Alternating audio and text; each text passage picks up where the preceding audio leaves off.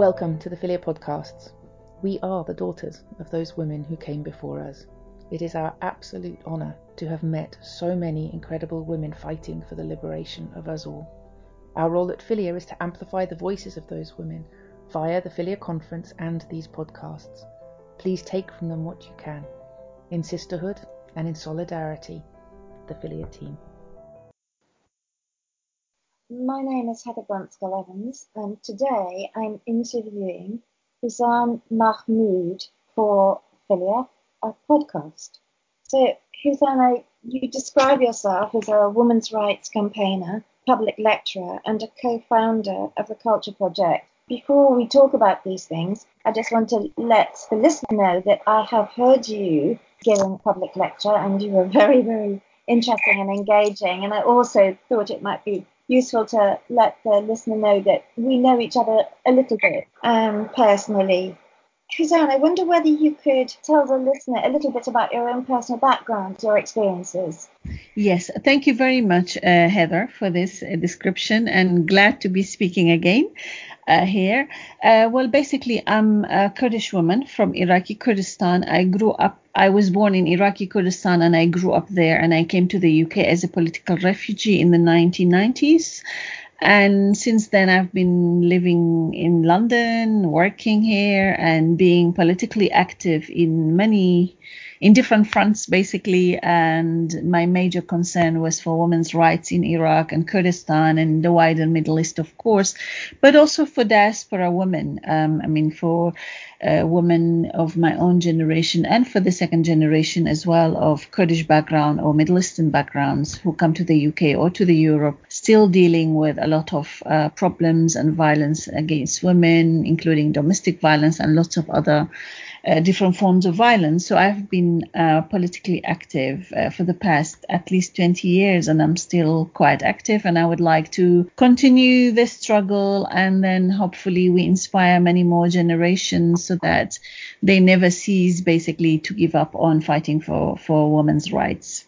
So was there something in particular about your own experiences as a child and as a teenager before you came to this country that fired you up to fight for women's rights? Yeah, of course, there are so many things, Heather. First of all, I grew up under Saddam's regime. So that was one of the most vicious dictatorship of the 20th century. I mean, I don't need to go into details about it. I think people know enough about, the violence that the regime was practicing against the citizens at that moment of time, but more particularly against Kurdish people in Iraq, from the chemical bombardment, from the genocide, whereby almost 200,000 people were,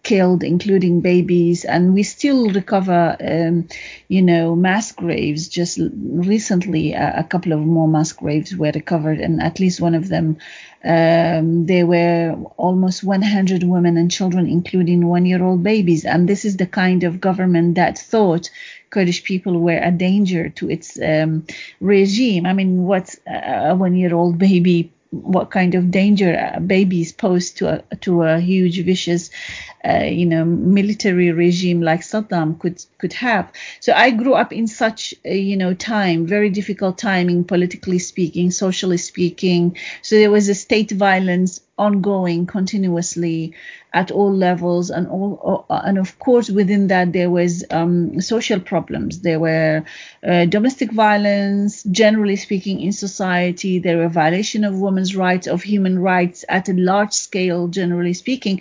But because of the larger political problems, very little attention was given to women's rights and to all kinds of violence that the state and the families were practicing against women. So I grew up in that environment. And of course, my family were heavily political, and they were up in arms against the regime. So that made our life even harder. I remember my mom was always worried about us being arrested by the regime and being imprisoned and tortured and raped in prison. So this was the kind of situation I grew up as a child, as a teenager, and I still remember those really dark days. And growing up in a political family, taking up stands and not keeping silent against what the regime was practicing against people, that all kind of gave me a lot of inspiration to continue from what they did, basically, but more specifically fighting for women's rights, because I could see women being disappeared. They were imprisoned, or they were killed, or they were hanged, or they were even killed by their own families for reasons of so-called honor, but people were not talking about it. So there was a lot already, from my own childhood and teenagehood, growing up in a society that was so open to all kinds of violence, because we had a dictatorship, and within that context, really, there are a lot of other forms of violence that that becomes a norm, a way of life, because the main focus is on the state violence there. So that was a very heavy kind of era that I had to witness, unfortunately. Yes. As you're speaking, I was thinking that in such political situations, what is happening at the level of sex-based violence often gets overshadowed by the immediacy and the intensity and the horror of state violence. And it's interesting that I think that what you're saying is, at the time, even when you were there, you were also conscious that maybe other people weren't so conscious, that in fact the violence was somehow directed towards women as a class of people, and that mixed somehow with the culture which was already established, which would have been somewhat patriarchal. Exactly. I mean, Iraqi society or Kurdish society, like any other society in the world, is highly patriarchal and, of course, tribalist. There are tribalist norms and values still in place that mainly affect women. And there's also religion, the religion of Islam, and its Sharia law and its interpretations, as well as various political parties that they still rely on Islam and Sharia. So that all made women's lives much more harder, and to this date as well. But what I am trying to say is, in the 1970s onwards, late 70s until 1990s, for those 20 years, where I grew up, basically there was so much state violence and terror against our people, against Kurdish people, that we were so busy and so basically worried about saving ourselves from state imprisonment, genocide, chemical bombardment, random killing and random disappearances, that there wasn't time even to think about what is women's rights, what is children's rights, what's human right in general. Although there was a huge leftist political movement, there was nationalist movement, there were all kinds of political movements against Saddam's regime, but really their major focus wasn't about women per se. Even there were women involved in those movements.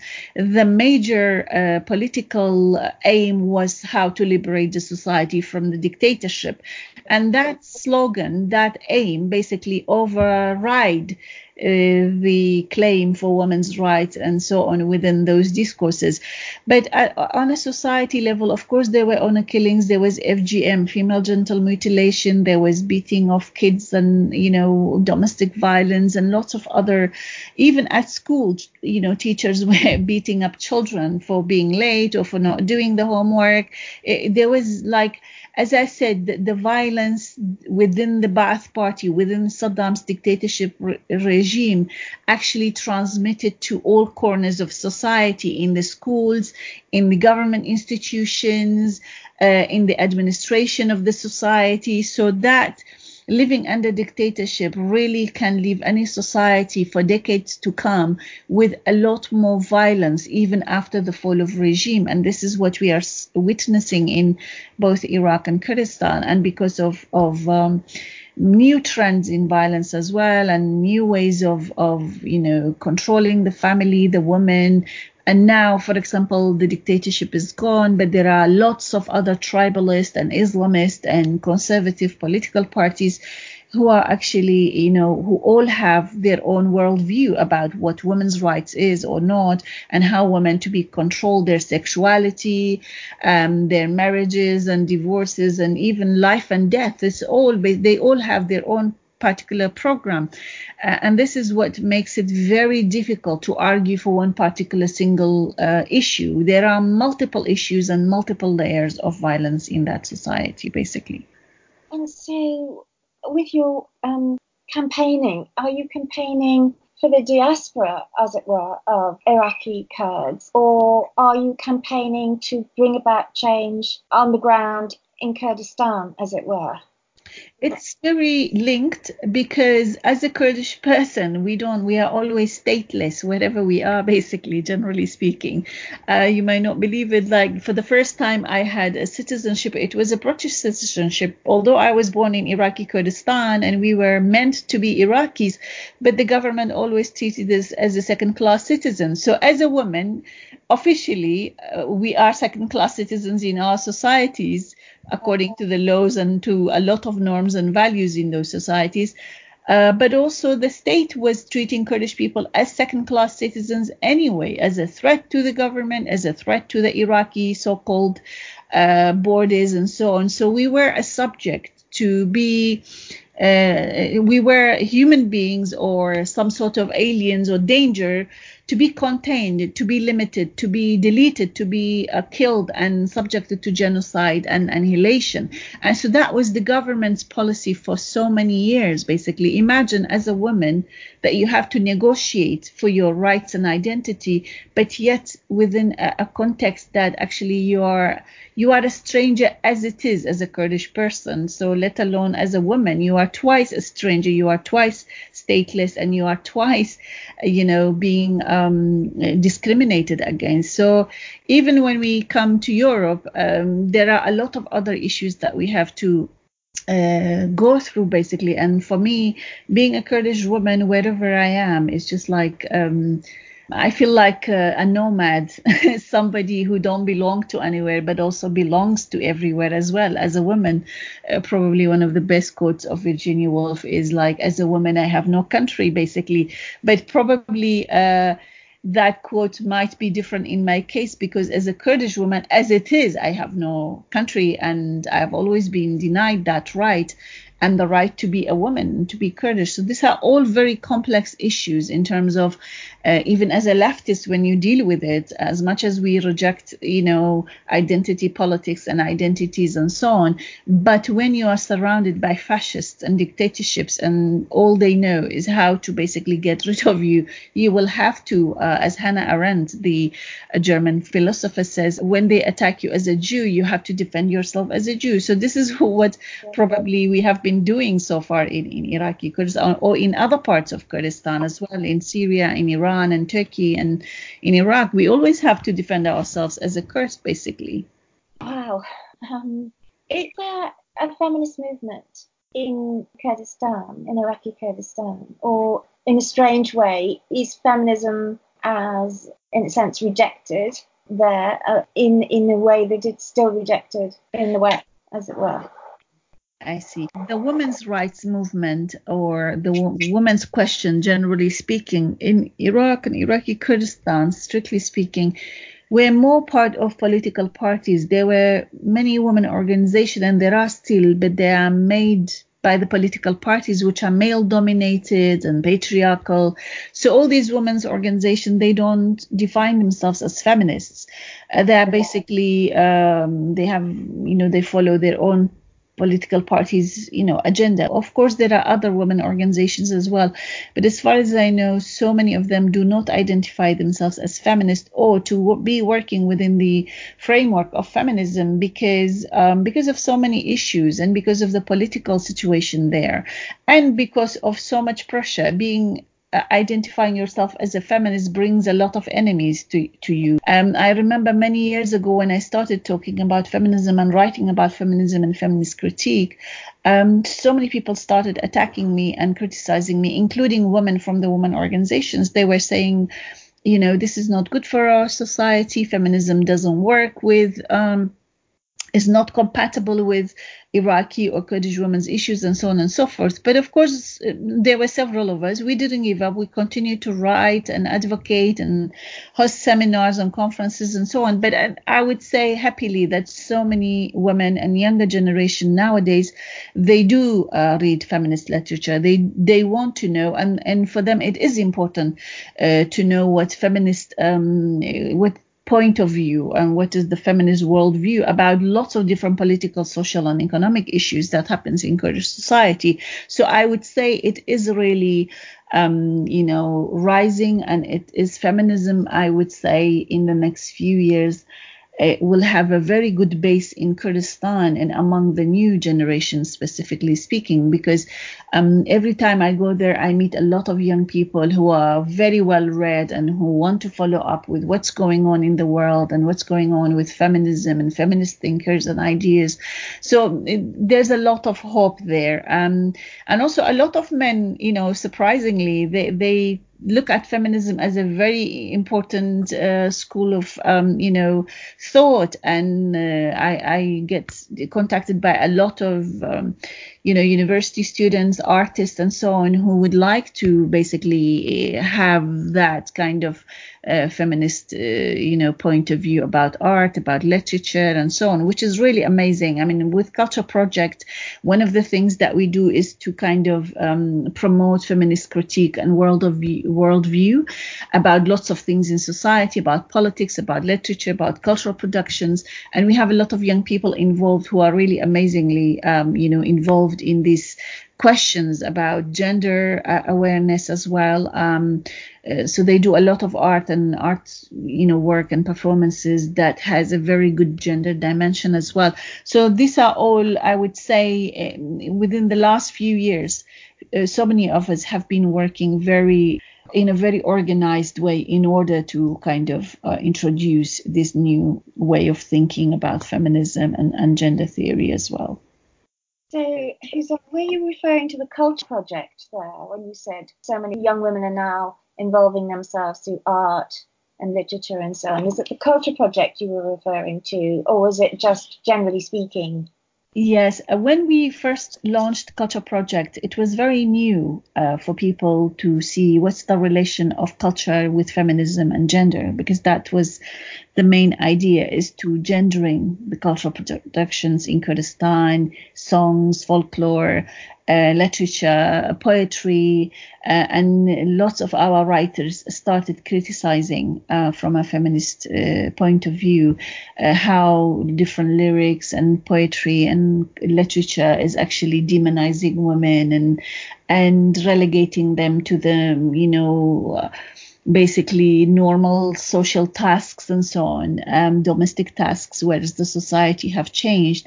And yes, and through these writings, a lot of young people started contacting us, and they thought these writings and this awareness was so vital and so needed, because there's a lack of this knowledge. And then for those of us who have an experience of both worlds, West and East, so we tried to link this experiences and to basically try to transmit it through writing, through workshops. And we produce a magazine in Kurdistan as well called Culture Magazine. We produce a lot of important essays and critical writings as well. And we have a huge section about feminism and gender. So in each collection, we have several essays about feminism and gender relating to different subjects, basically. So this is how we try to spread that knowledge. And yes, we have, I'm happy to say, like, there are a lot of young people involved with Culture Project, but also independently outside at universities, and they want to find out more about this as well. So did you conceive the Culture Project, or how did it happen, and when did it start? Yeah, it was in 2016, actually. It was myself and Ismail Hamilau, who's a novelist, and my partner as well. And also another friend, Miran Abraham, who's also a novelist and a writer based in Holland. And we were just talking about what we can do, something joint and something a bit different. So we came up with Culture Magazine, a digital magazine online. Then we started the print, and then we thought about a project itself to kind of contain everything, and then to have an English digital magazine and Kurdish digital magazine, as well as a print magazine in Kurdistan. So then it was an idea from 3 people, but now it's far more. It's many more people who are involved, and I would say, like, I'm so happy that especially the younger generation are so involved through writing and advocacy and a lot of different forms and debates. And so many times I go back to Kurdistan and with my friends, and we host lots of seminars and debates and conferences and take part in different activities to elaborate on our point of view about Culture Project and the importance of feminism in those areas as well. I imagine you're something of a hero when you go back. Thank you. It's interesting. I mean, I would say, like, Kurdish society is really very open for change, and it is. There's a beautiful thing within our society, and that's why we can never give up on it. Is people always want to find out more. They always want to progress, but unfortunately, there's always a war on our doorstep. There's ISIS attacked Kurdistan. They took all these women as sex slaves. They killed and they subjected the Kurdish Yazidis, into genocide and lots of. So there's always some war, some kind of war on our doorstep, and that pushes us back. Every time we take a step ahead, but we never give up, and this is the secret of our existence and survival, really, I would say. I was thinking as you were speaking, I don't know how it is that you just don't fall into despair, because you just move forward and then something else happens.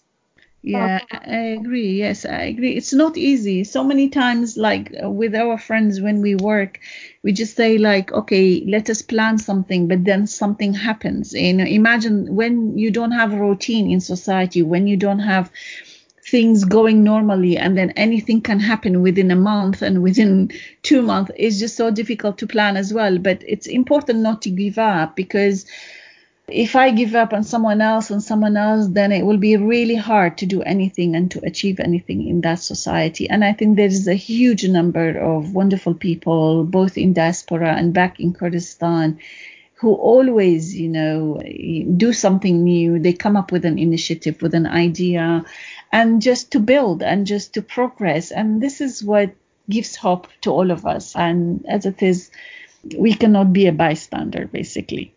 Yes. So apart from Culture Project, I know that you've led campaigns against the rape and abduction of Iraqi women and the imposition of Islamic Sharia law in Kurdistan. Are you still involved in those campaigns? Do they be alongside Culture Project? Yeah, we have. I mean, I have campaigned on a lot of issues, basically. And then what I thought is just campaigning against one single issue, which is violence against women through direct killing or through honor killing and FGM and so on, it might be. It's important and so many people are doing it, but also I think we had, from what we thought with friends as well, and that's why we launched Culture Project, is we need to also analyze the roots of these problems and to actually challenge the kind of cultural productions as well that reproduces and promotes this kind of backward thinking about women, this kind of demonization of women, and keeping them in the traditional gender norms. So we thought that we should go further. We should also theoretically write and debate about the root causes of violence against women, of gender apartheid, and lots of other things that is happening in our society. So that's why we went on, and then we produced this magazine. And I'm also working on a book. It's a collection of Kurdish women's stories written by themselves only, without me questioning them or sending them questions or something, just to let them free and to write and express themselves. Because for a very long time, we hear only men writing about themselves, writing their glorious days of being a freedom fighter and so on and so forth. But we have so many women who have amazing stories, but nobody knows about it. So we come up in Culture Project with this idea as well, to collect women's stories. And now I'm happy to say that we have a book ready to be published both in Kurdish and in English as well in the UK, so which contains stories of Kurdish women from all parts of Kurdistan and also from diaspora, how Kurdish women are struggling and how, despite all the problems and all the wars and all the suppression, they come out as a survivor, and they love life, and that love of life make them continue and to achieve and to actually be in the forefront of the struggles for women's rights, for secularism, for independence, for so many things. And this is hopefully next year the English version will be out, and then you could see it. But there are amazing stories that these women wrote about themselves that nobody ever heard it before, even themselves. All of them was the first time that they wrote about themselves, which is really a great initiative. And this is the kind of things we try to do.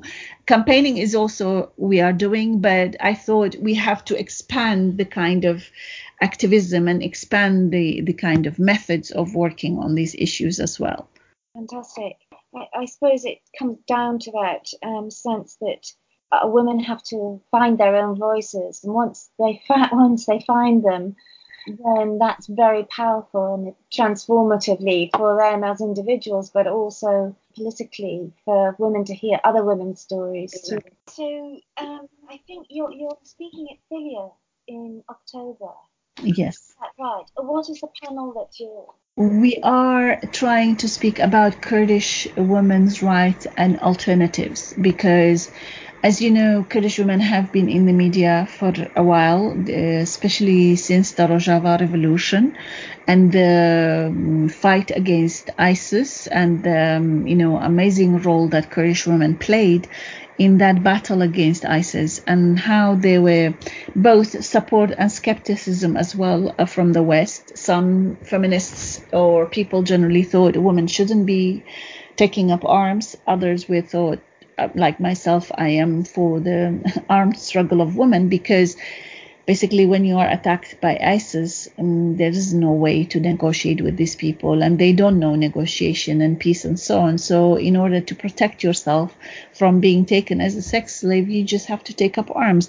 So from that, but also that's not the only struggle that Kurdish women have. There are other struggles through art, through music, through literature, through political struggles that in that seminar we would like to bring to light, and that to introduce European feminists to the different debates that we have within the Kurdish context, basically about women's rights and our different alternatives as well, because some believe in feminism, some don't, and some believe in armed struggle and some others don't. So we would like to bring to light those varieties of debates within our struggle as well. Yes, fascinating.